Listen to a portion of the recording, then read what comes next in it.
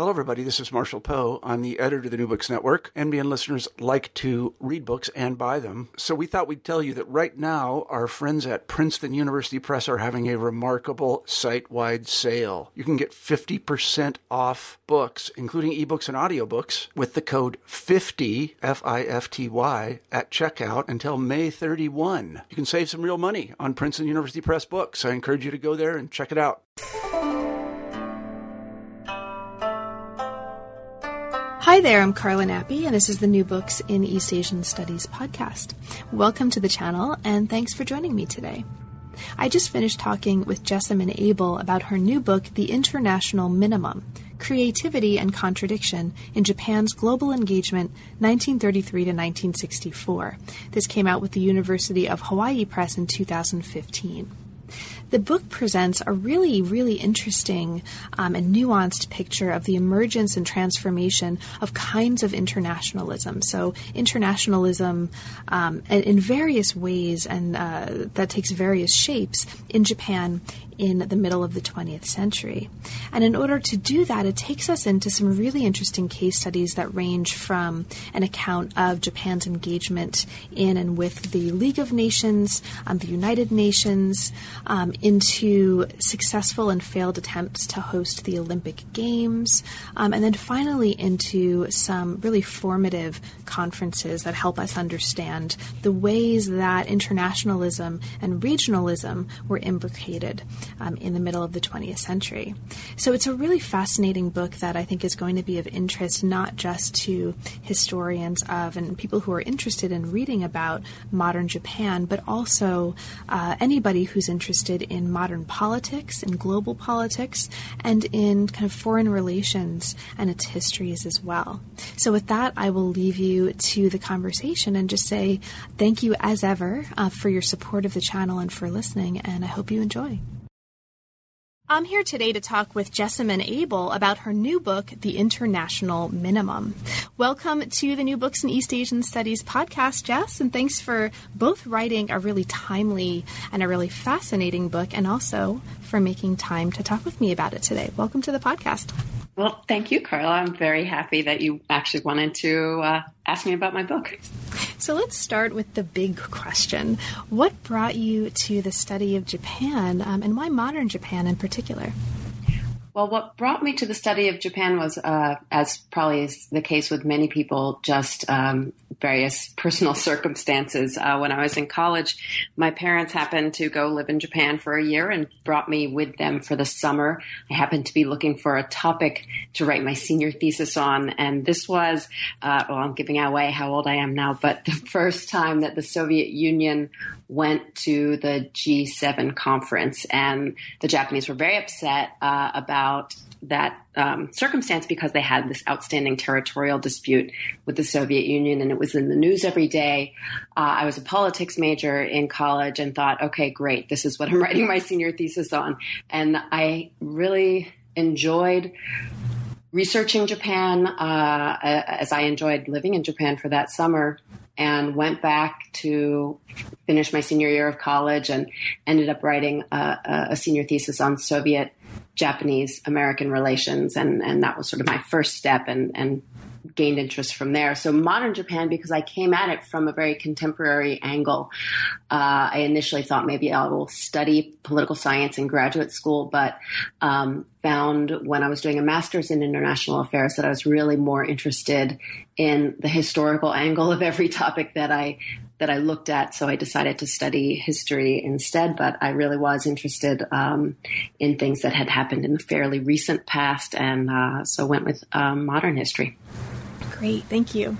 So the book that we are talking about today, and I'm going to use the words of the book right now and just kind of briefly introduce it for listeners who haven't had a chance to read it. But the study, in the words of the book, traces the evolution of the internationalist worldview in Japan by examining official policy and general discourse surrounding Japan's withdrawal from the League of Nations and its admission into the United Nations, also the failed and successful attempts to host the Olympics in Tokyo, and also wartime and post-war regional conferences in Tokyo and in Bandung, Indonesia. So that's a kind of summary from the book.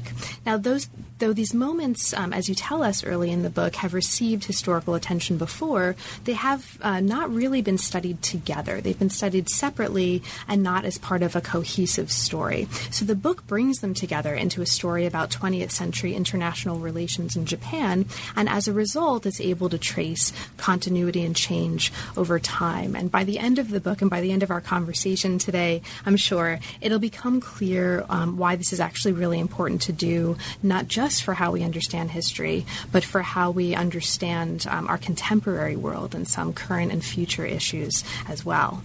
Okay, so that is the overall, just kind of a capsule, like thumbnail sketch of the project as it stands as a book. But Jess, how did you come to this project in particular? What brought you to the issue of international relations in Japan as a focus for your study? Well, as I mentioned, I had done Masters in International Affairs before applying to PhD programs, and was coming at it from an interest in international relations. And I initially wanted to research the post-war precursors or the post-war background of Japan's contemporary international relations. And I was particularly interested in some of the conflicts between Japan's very strong position economically and the criticism it was getting internationally for not being internationalist enough and not really contributing enough to the international community. So looking for the background of this in the post-war period, I learned about Japan's continued participation in the League of Nations after they officially withdrew in 1933. And that kind of made me start wondering, oh, well, if there were people who were still trying to be internationalist after Japan quit the League of Nations, what happened to those people over the course of the war? And that really pulled my interest back toward the 1930s and 1940s. And I discovered, when I looked at that, some really interesting continuities, but also changes that happened during the war that seemed to be very important for post-war foreign policy and international relations. Great. Now, this is a project that started out as a dissertation project, right? Even if it changed. So can you talk a little bit about that for us? So in the transition or transformation from dissertation to book, were there any kind of major or notable transformations in the nature of the project? Well, the biggest transformation is one of size. I basically wrote half of the book as my dissertation, and that was essentially the wartime period. Even though I had originally envisioned it, and I think even my dissertation title, if I can remember what it was, included a transwar period, I thought of it as a transwar topic. But I got so interested in the wartime questions while I was doing my dissertation research that I really ended up focusing on that and having maybe a little epilogue about the post-war in my dissertation. So what I wanted to do for the book was to finish the project, essentially. So I went back to Japan. I did research on the 1964 Olympics. I did research on the 1955 Bandung Conference. I did a bit more research on the UN, although I had started that earlier. And I don't want to say filled out, because I actually just finally wrote that post-war half of the book. It became more of the thematic organization that you see in the book now came later. It was originally sort of a chronological look. So I'd had the dissertation and then this new stuff afterward. And I realized later that the topics were more conducive to kind of bringing the post-war into each section. So that was the major change, is sort of really what I saw as finishing the dissertation. Okay, great. So let's actually get right into it. And I'll say just kind of a little bit and then open out into some questions from there. So the introduction sets the stage for us to look at or get into the 1920s and to look at the period from the 1920s to the 1960s as a single trans-war period. You tell us that after the 1919 Paris Peace Conference and the establishment of the League of Nations, Wilsonianism became the major framework of international relations around the world. In the 1920s, political and intellectual leaders in Japan begin to kind of latch on to the concept of international cooperation.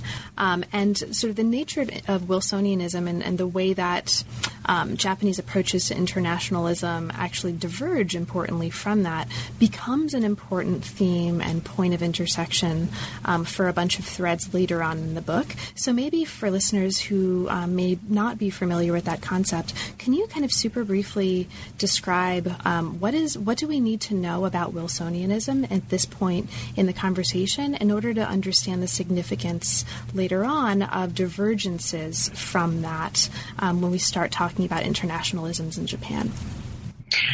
Okay, that sounds like a simple question, but it's actually a little bit complex. I mean, there's a basic answer and a more complicated answer.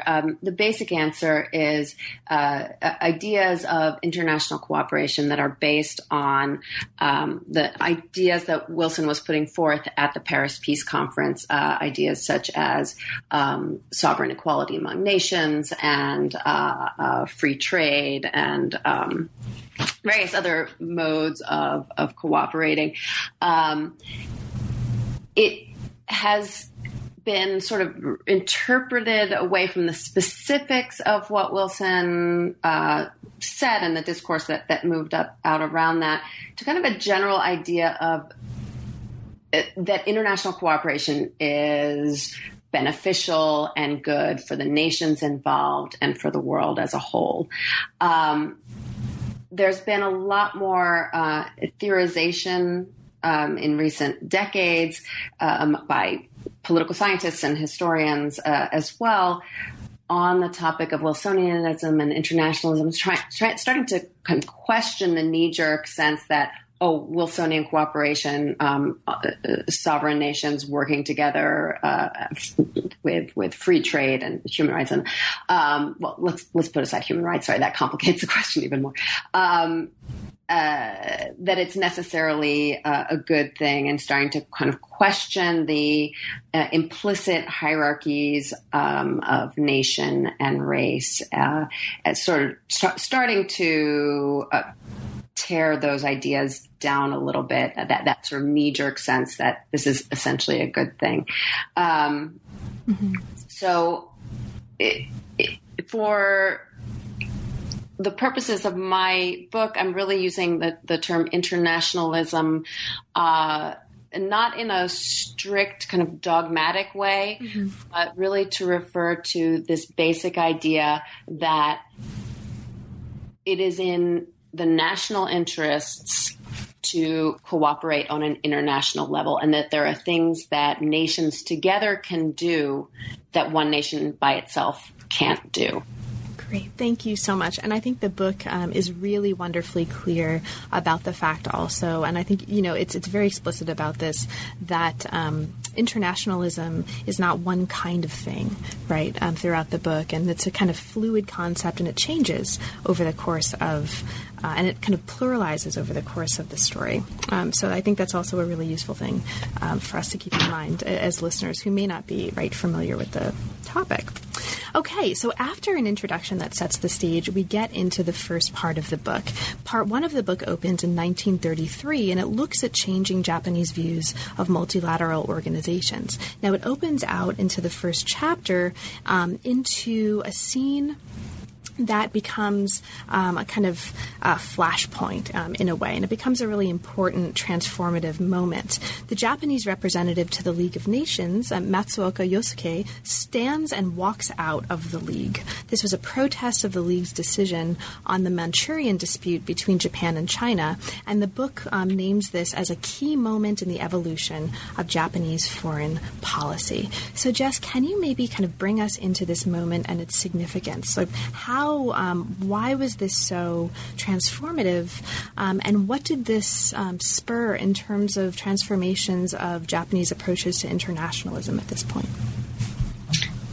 Okay. Well, it was transformative because it was the first step, essentially, of Japan's withdrawal from the League of Nations, its official withdrawal as a nation from the League of Nations. And so it's a major change to Japanese foreign policy. Over the previous 13 years, the Japanese government had initially reluctantly, but fully engaged with the League of Nations, and membership, not just membership in the League, but Japan's position as a member of essentially the equivalent of today's UN Security Council, gave Japan a certain international status, an international position. So withdrawing from the League lost that. It lost a lot of the opportunities for international engagement that, as I said, and your summary pointed out earlier, had become very important, had become, many Japanese diplomats had come to see as very important to Japanese foreign policy and Japan's national interests. So it was transformative because Japan was really losing something. It was losing a position. It was losing a venue for cooperation. And what that meant was that the people who still thought Japan needed to cooperate, and that was most diplomats at this time, they had to find a different way to do it. Right? And they had to find a different way to not just demonstrate Japan's international and regional position and leadership, but also do these kinds of activities that were involved in membership in the League of Nations, things like intellectual cooperation, and that's maybe we'll talk later about the Society for International Cultural Relations, the Kokusai Bunka Shinkokai. This is an organization that was formed right after Japan quit the League, very explicitly to kind of pick up what had been lost with withdrawing from the League. So it was transformative in that it made people who wanted to continue international engagement try to find new ways to do that. And the question of sort of in what ways was it transformed? It's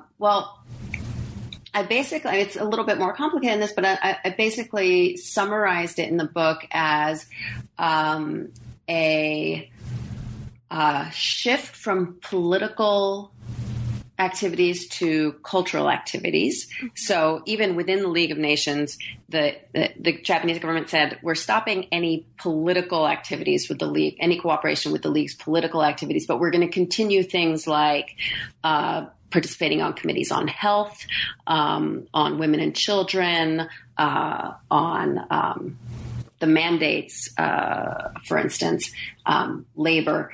So they wanted to continue anything that they saw as separate from the political, but really were withdrawing from just political cooperation. So there was an explicit shift to the cultural there, but also through things like the foundation of the Society for International Cultural Relations and the movement to host the Olympics.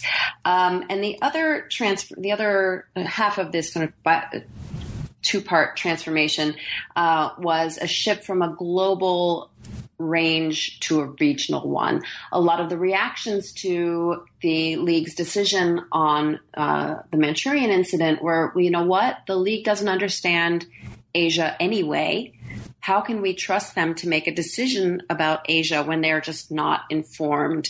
What we need is an Asian League or some sort of Asia-focused structure for cooperation.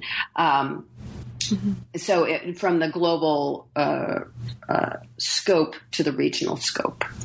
Great. Thank you so much. This actually really beautifully leads us into the next part of the book. So after a chapter that looks at Japan's involvement with the United Nations, and we're not going to have time to really talk substantively about that, but I just want to mark for listeners who are particularly interested in that part of the story that Chapter 2 deals with that in really beautiful detail.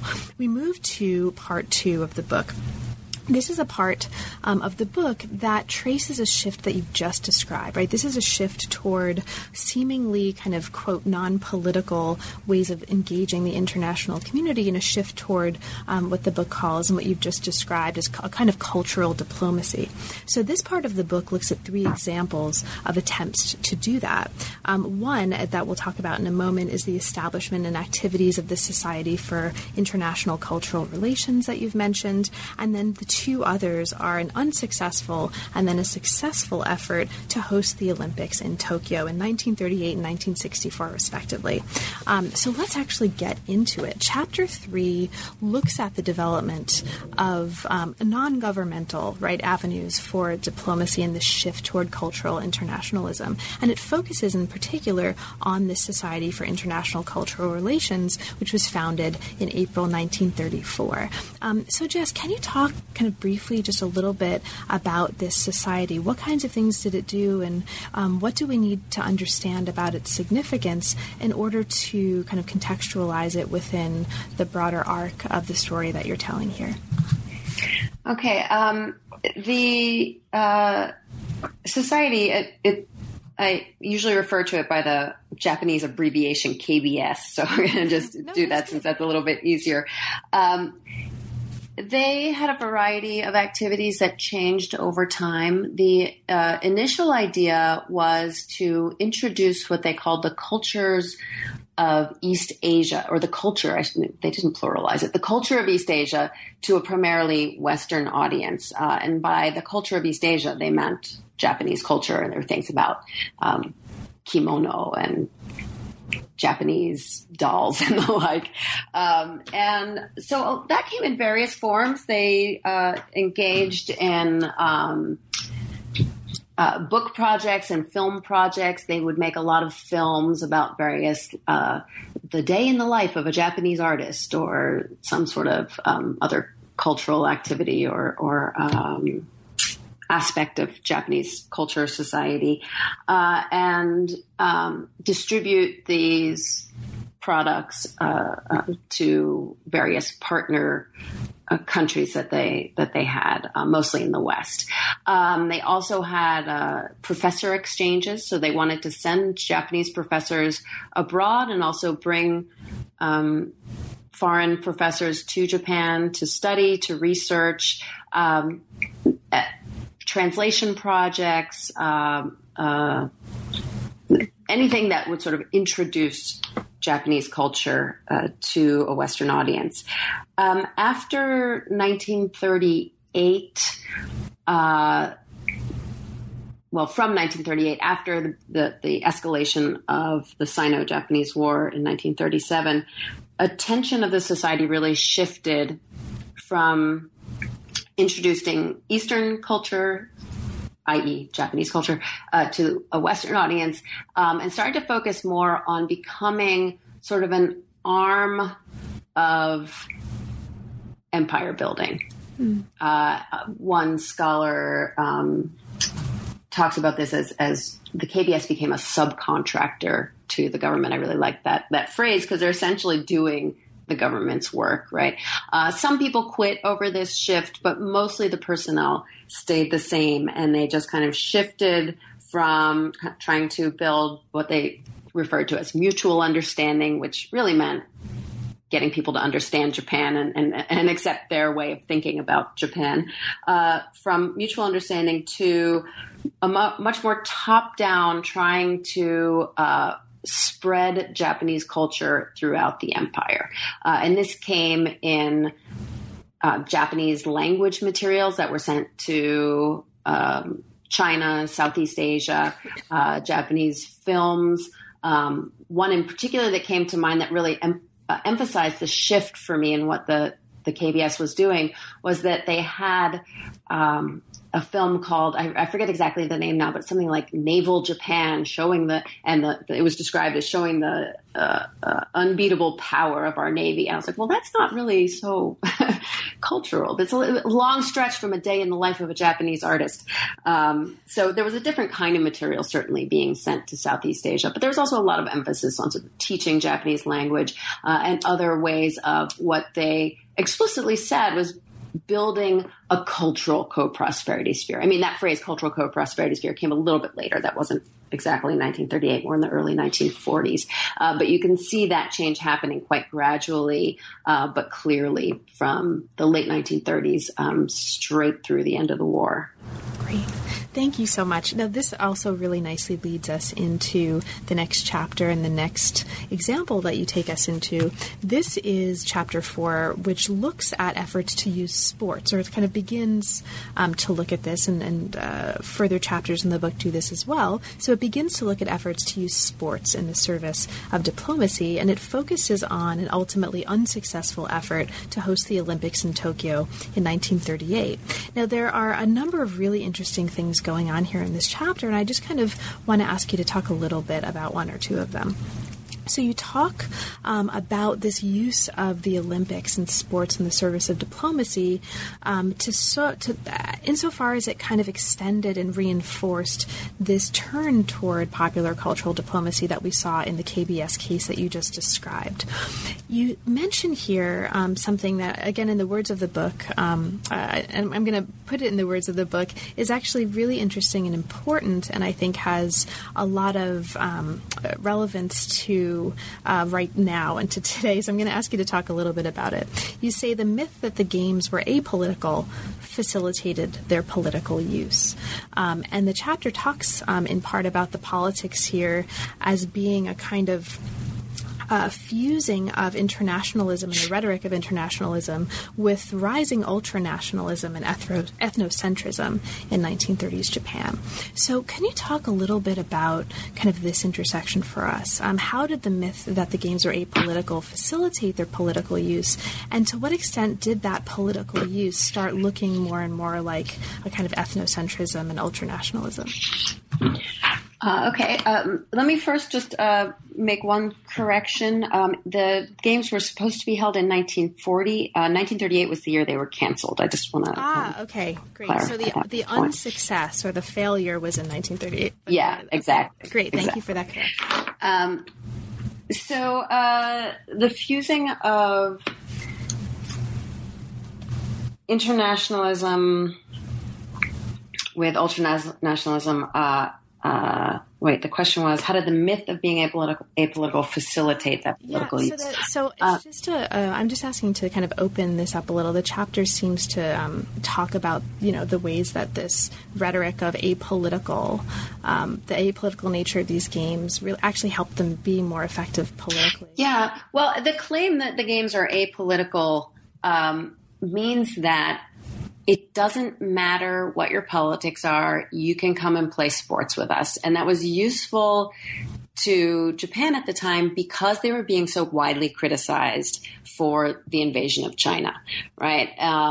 And so it was a good venue because they could say, you know what? It doesn't matter whether we agree on this question of whether Japan should or should not be in China, or whether what we're doing in China is acceptable or not, because the Olympics are above politics, right? That's just politics. The Olympics are above that. And so it's an opportunity for us to all get together in spite of the fact that we have this political disagreement. And the idea from the Japanese side was, well, if we could just get all these foreigners to come to Japan and see what we're really like and see our modern, beautiful capital and understand the Japanese spirit, then they won't criticize us so much. Then they'll really understand that. And here I don't mean to be saying this myself. This is their words.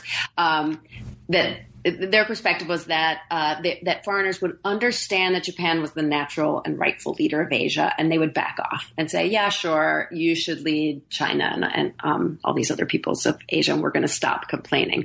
That was their wish. And so the myth that the Olympics were apolitical meant that they were getting the opportunity to do that, right?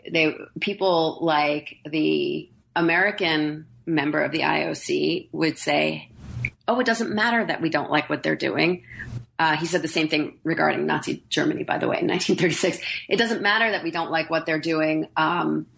we're not dealing in politics here. If you want to protest, if you want to boycott, go find some other venue to do it in, because sports are above politics. So it even just opened up the opportunity of a country that was doing something that was anathema to the international community could still participate in the international community. The other thing it did was that it emptied out the political content of the Olympics. So you can then fill it in with anything. And what the Japanese filled it in with, very much modeling their effort on the 1936 Berlin Olympics, was this kind of ethnocentric content, which an important aspect of that is that the Olympics are not really apolitical. They have a very strong element of promoting ideals of internationalism and international cooperation. They're also inherently nationalistic, with the national teams facing each other. And, today we see national medal counts and who has more gold, the most gold medals, et cetera, being a part of, for instance, Cold War politics, but still important today. And so what that does is, by having this internationalist content and then allowing the Japanese promoters to fill in their ethnocentric content, it creates this sort of hybrid form of an ethnocentric internationalism. Thank you so much. So after describing this in Chapter 4, you move us into what was ultimately a successful attempt to host the Olympics in Tokyo.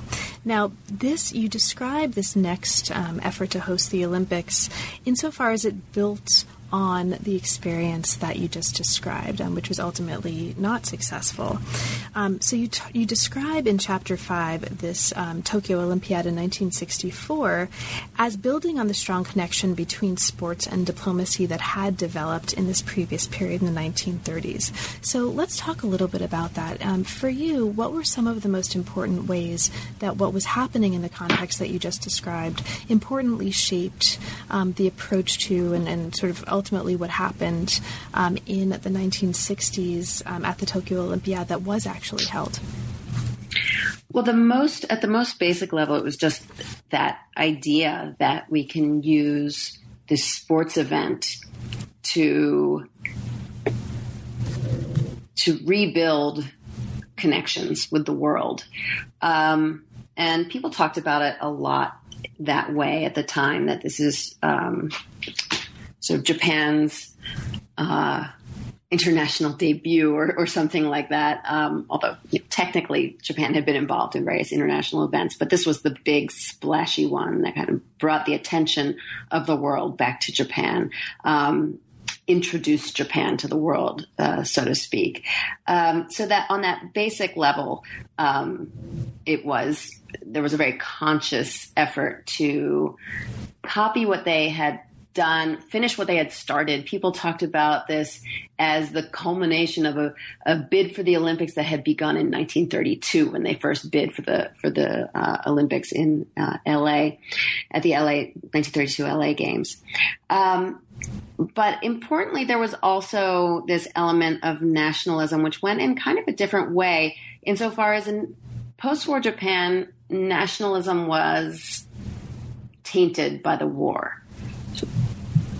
The supposedly apolitical nature of the Olympics meant that it was okay to be nationalistic again, right? You're not in danger of being interpreted as being a militarist or of being right-wing if you're just rooting for your team in the Olympics, right? Because that's a very normal thing to do, to root for your own country, to root for your own country's athletes in the Olympics. So it was sort of a safe space for the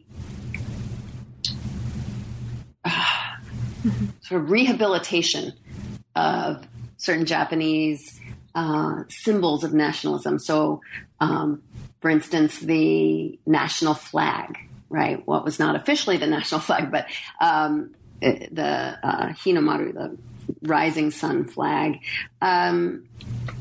is proudly displayed, right? Because all the countries are displaying their flag. So it's a normal thing to do. The national anthem that was very much tainted and continues today to be tainted by the wartime nationalism, also is the national anthem that gets played when Japanese athletes get a gold medal, because every country plays their national anthem when the country gets a gold medal, right? So it became this very normalized thing. So not necessarily creating an ethnocentric internationalism, but certainly providing a space for the rehabilitation of nationalism. Now, this chapter talks in part about the way that viewing these two Olympic moments together helps us identify elements of Japan's foreign policy that have lasting significance, right? And we've talked a little bit about that.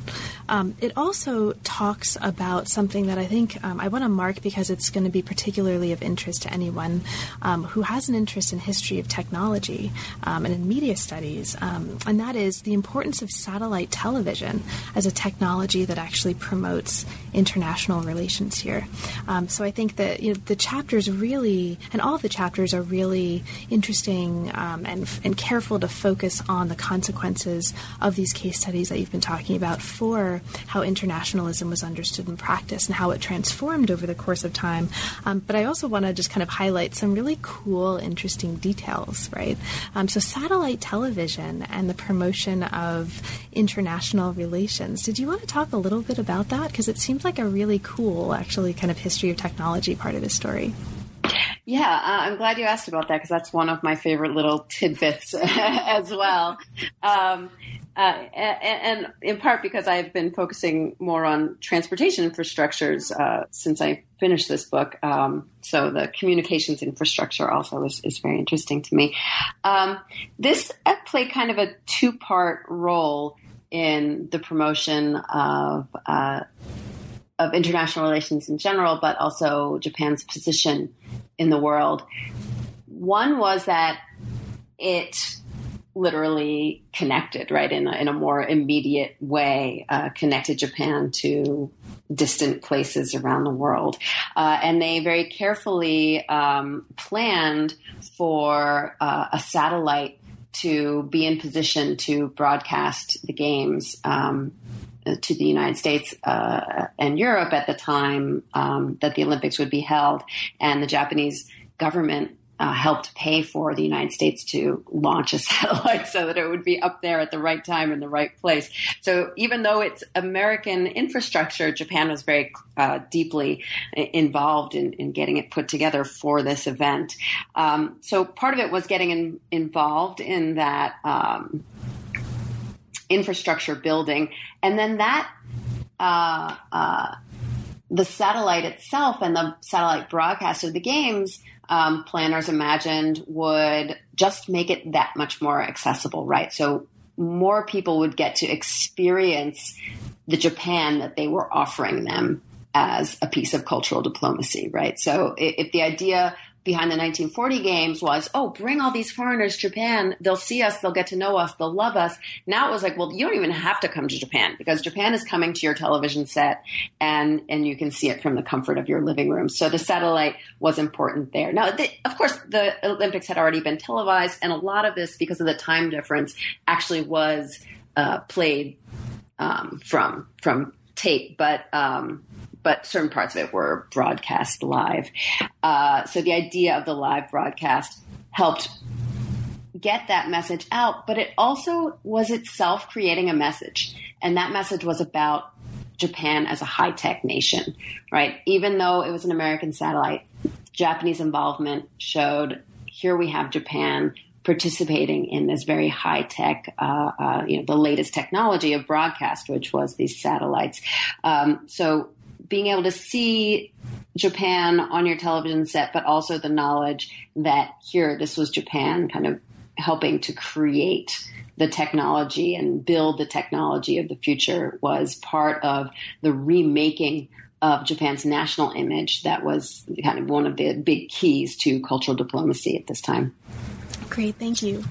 So as we move from this to the third part of the book, there's actually a lot more description of infrastructure and other ways that Japan was internationalized for the Olympics in Chapter 5 that we won't have a chance to talk about, but I'll just mention for listeners who are particularly interested in this part of the story, that chapter actually talks quite a lot and really interestingly about the ways that construction in and around Tokyo prefaced the Olympics. It talks about the promotion of judo.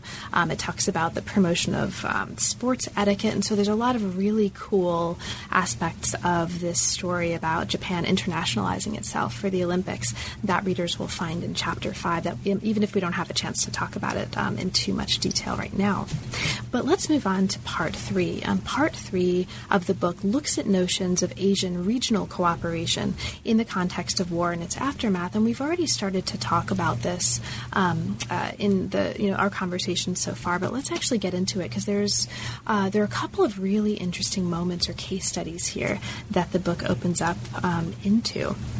So I want to kind of move to Chapter 7 for a moment. Chapter 7 looks very closely at the Greater East Asia Conference of 1943, and it talks about the way that this conference helped develop a kind of regionalism here that was at the same time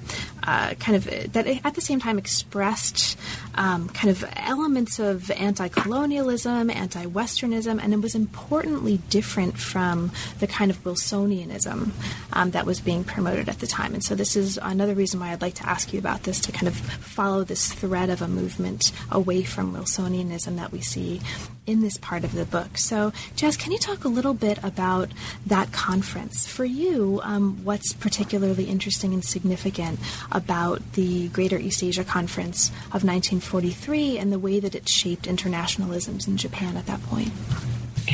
Well, I would emphasize that there were also efforts to maintain a kind of Wilsonianism, even as this is an example of Japan really at the peak of battle against the epitome of the Wilsonian system of the League of Nations and the Allied powers, that Japanese leaders are still trying to use the forms of Wilsonian internationalism. That Shigemitsu, the foreign minister at the time, even talks about building a league-like structure. Right? They are trying to take those ideas of regional cooperation, sovereign equality, open trade, territorial integrity, and use them against the United States and the other allied powers. And in fact, one of the things I do in the chapter is to compare the Atlantic Charter, which is a document signed by the United States and Great Britain, to the document that came out of this conference, the Greater East Asian Declaration. And really, point by point, they're saying the same things. Mm-hmm. However, the Greater East Asian Conference is quite clearly an effort to just get other Asian countries to help Japan in its war effort. Part of that comes from the joint planning of the event. So people like Prime Minister Tojo were really thinking about this as a way to get the nations of Southeast Asia and China on board with Japan's war effort, while Foreign Minister Shigemitsu is really thinking about it as the beginnings of a post-war diplomacy and trying to build some sort of league-like structure, some sort of Wilsonian structure for international relations. So they have almost opposite goals in the conference. So it really ends up being, like the 1940 Olympics, bringing together the opposites of internationalism and the apparent opposites, I should say, of internationalism and ethnocentrism, bringing together the apparent opposites of militarism and aggressive imperialism with international cooperation. Great, thank you. Now, the next chapter looks at another really, really interesting moment and another really interesting conference that also kind of expands some of these concerns and moves us forward in the story. This is the Asian African Conference held in Bandung, Indonesia in April 1955. Now, you talk about this conference as being particularly significant as a kind of first step in establishing Japanese leadership of this kind of regional network, and in the words of the book, redeploying many of the ideas and practices of Japan's wartime policies toward Asia. There's really interesting things that are happening at this conference. You talk about the fact that the Japanese delegation was actually relatively quiet in their presence at the conference. You talk about the fact that the delegation is presenting a kind of new Japan at this conference. So there's a lot of really cool stuff that we could talk about here. But what I'd like to just ask you is what you think in this is most kind of interesting and significant about this Bandung conference. Again, insofar as it helps us understand the larger points and the larger goals that the book has in terms of telling its story about internationalism. I guess in terms of, there's a lot about the Bandung Conference that I find most interesting, so it's a hard question to answer. But in terms of the goals of the book, probably the most important element is the similarities between the 1943 Greater East Asia Conference and the 1955 Bandung Conference. Two conferences that have I was going to say almost opposite goals, but in a way very similar goals insofar as they both did have that anti-colonial, anti-Western emphasis. But here, really Japan is in the opposite position. They almost weren't invited to the Bandung Conference. Several of the planning countries were kind of like, wait a minute, how are we going to invite this former colonial power to our anti-colonial conference? That doesn't make sense, but others prevailed based on the idea that they really needed the Japanese economy for their own rebuilding and post-colonial goals. And so ultimately Japan was invited, but it was not the one calling the shots as it had been in 1943. In 1943, the Japanese decided everything. They wrote the so-called joint declaration themselves. In 1955, they, as you pointed out, barely said a word in the sort of main conference, and were just more active in cultural activities and economic activities. There were two subcommittees, kind of the cultural subcommittee and the economic subcommittee, and the Japanese were more active there. But in the main political meetings, the sort of chief delegates meetings, I think I found maybe two sentences that the Japanese delegate uttered the entire time, and one of them was like, "Yeah, I agree with my colleague who just spoke." They were really not saying a lot. So it was sort of one important difference was this sort of sheepish position, but at the same time, even while they were in this very different position, they were saying a lot of the same things. In his speech to the chief delegates meeting, a prepared speech for which an English translation was passed around, although he spoke in Japanese, the Japanese delegate even used the phrase co-prosperity, although it was translated differently in the English version. He used that same kyoei that the co-prosperity sphere has in Japanese. So the word is the same in Japanese. So here he is at this post-colonial, anti-colonial conference calling for co-prosperity in Asia. So he's saying a lot of the same things that were said, using a lot of the same ideas that were voiced in 1943. Of course, to a different end, not looking for cooperation in war, but very much looking to rebuild the bridges that had been burned by the war, by Japanese aggression in these countries, by promoting economic cooperation and kind of various cultural activities that would achieve the same kinds of goals that planners of the Olympics had talked about, develop understanding of Japan, right? If we can have them read up about Japanese culture, that they will no longer think of us in this sort of as this militaristic, aggressive country, but instead they'll think of us as a country with advanced technological capabilities, a country that can help us with our development goals, as a model for development, as a teacher or an aid in development.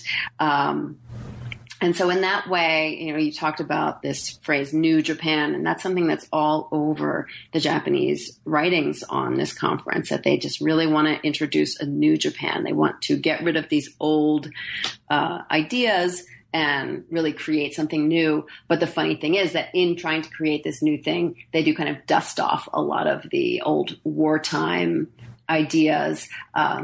They even take I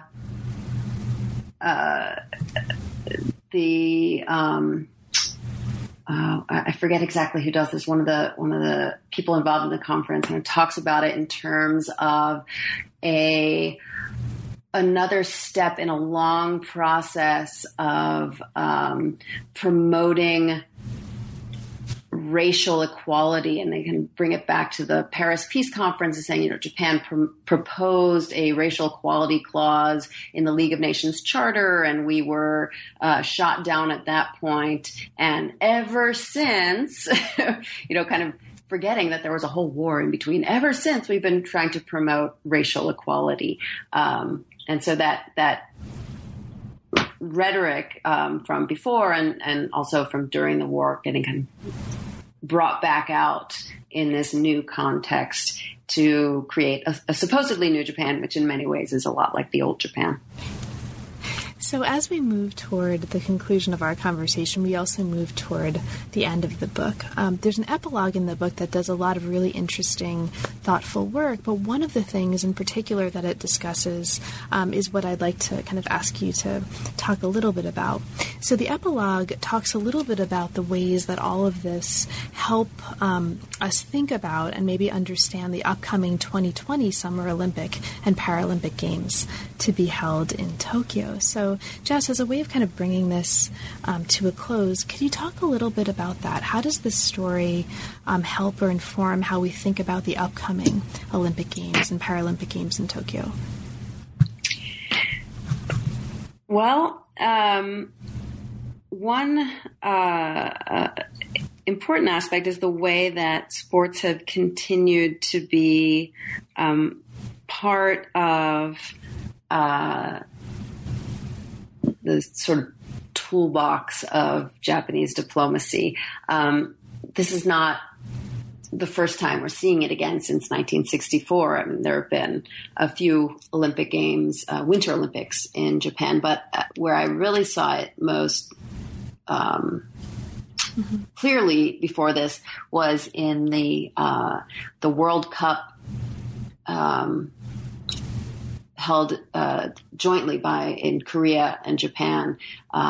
That actually happened while I was doing my dissertation research, and I happened to be researching the 1940 Olympics chapter while I was reading the newspaper articles about the joint World Cup with Korea, and it was kind of funny how similar the stuff I was reading in the archives during the day was to the stuff I was reading in the newspaper when I got home at night. A lot of the same, like, oh, people will get to know us, then we'll understand each other, mutual understanding will lead to world peace and all this. And I thought, well, okay, they're still trying. So one element is to just see that in the long trajectory, but also to kind of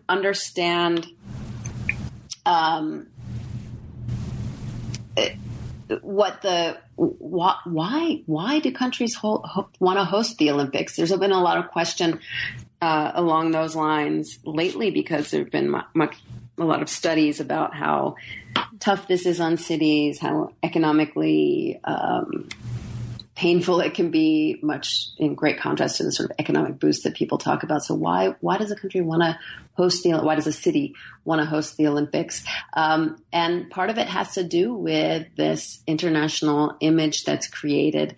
Another thing that really struck me in thinking about the 2020 Olympics was that even as it's imagined as this interconnection between national interests and international goals, the content of that was very different. So it's a very different Japan coming to the 2020 Games, bidding for the 2020 Games, than the one that bid for either the 1940 or the 1964 Games. So both of those were Japan trying to show how strong it was, whether militarily in the 1930s or economically and technologically in the 1960s, to taking a different international position. It was Japan really positioning itself against China, the rising power in Asia, and trying to say, look, we are the mature country. Tokyo is a mature city. We have things to offer and a model to present to other mature cities. I mean, the word mature really struck me in their materials. We're not up and coming, they seem to be saying, but we have figured everything out and we have the wisdom to share with the world. So it was a very different attitude coming into it, but at the same time, a lot of the same activities. So for instance, I talked in chapter 5 about the sewer system being built, in part because people were embarrassed about the possibility that foreigners would come to Tokyo and it would literally stink. So they said, well, we have to build sewers. Well, in the run up to the 2020 Games, or actually as soon as the Games were awarded to Tokyo, people started saying, hey, we built these sewers about 50 years ago and it's really time for an upgrade. So not just the sewers, but a lot of different aspects of Tokyo infrastructure kind of started getting connected to the Olympic Games in very much the same way as had happened in 1964 and in 1940 as well, although we haven't talked about that. That there's this very local aspect of the politics of the Olympics. So on the one level, it's this sort of international relations, big picture, but on the other level, it's like as nitty gritty as you can get in talking about the sewer system. Mm-hmm. So now that we are at the conclusion of the conversation, there's, of course, a bunch of stuff that we could have talked about, right, that we didn't have time for. There's a ton more stuff discussed related to all of the things that we talked about in the chapters. But given that, is there anything in particular that we didn't have a chance to talk about, but that you'd like to mention for listeners? I don't think there's anything in particular that I want to mention, other than, when we were talking before, you said something about the cover of the book, and I will say that I'm very proud of the cover of the book because I colored those flags myself. This is from a black and white picture that I found, and it took me actually hours of playing with it on my computer, and I think it came out pretty nice. It does look great. Thank you. So now that the book is out and it does have a fabulous cover, so I'm glad that you mentioned that.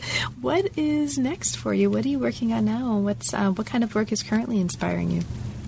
Well, I mentioned transportation infrastructure. Right now I'm working on a cultural history of Japan's first bullet train, which opened between Tokyo and Osaka in 1964, actually just a few days before the opening ceremonies of the Olympics, which is actually what got me interested in this topic. In researching the Olympics, I kept seeing people talking about the bullet train, and they were so excited. And I said, this is the jet age. Why are you excited about a train? And I really wanted to know. So I started looking into that. And the bullet train is often called a symbol of modern Japan. So I said, well, if it's a symbol what does it signify? And so the book I'm working on now is an effort to answer that question in terms of international relations in part. I'm not completely moving away from international relations, but I'm thinking about how the bullet train affects Japan's relations, not only with the West, where there's starting to be some trade tensions emerging, but also with other countries, developing countries especially, who they might be able to help with train technology and kind of do that sort of technological diplomacy that we saw happening a little bit in the Bandung Conference. So partly in terms of international relations along those lines, but also in terms of the social construction of space. How does the bullet train change the way people understand the social space of their city, the Tokaido region, their nation as a whole, and also in that getting at questions of identity on the level of not just the individual, but also cities and the nation as a whole. Mm-hmm. Well, that sounds great, too. So thank you so much for taking time away from that to talk with me about this project. My pleasure. Congratulations on the book, Jess, and thanks so much again for making time. It's really been a pleasure. Pleasure is all mine. Thank you. You've been listening to New Books in East Asian Studies. Thanks very much for joining us, and we'll catch you next time.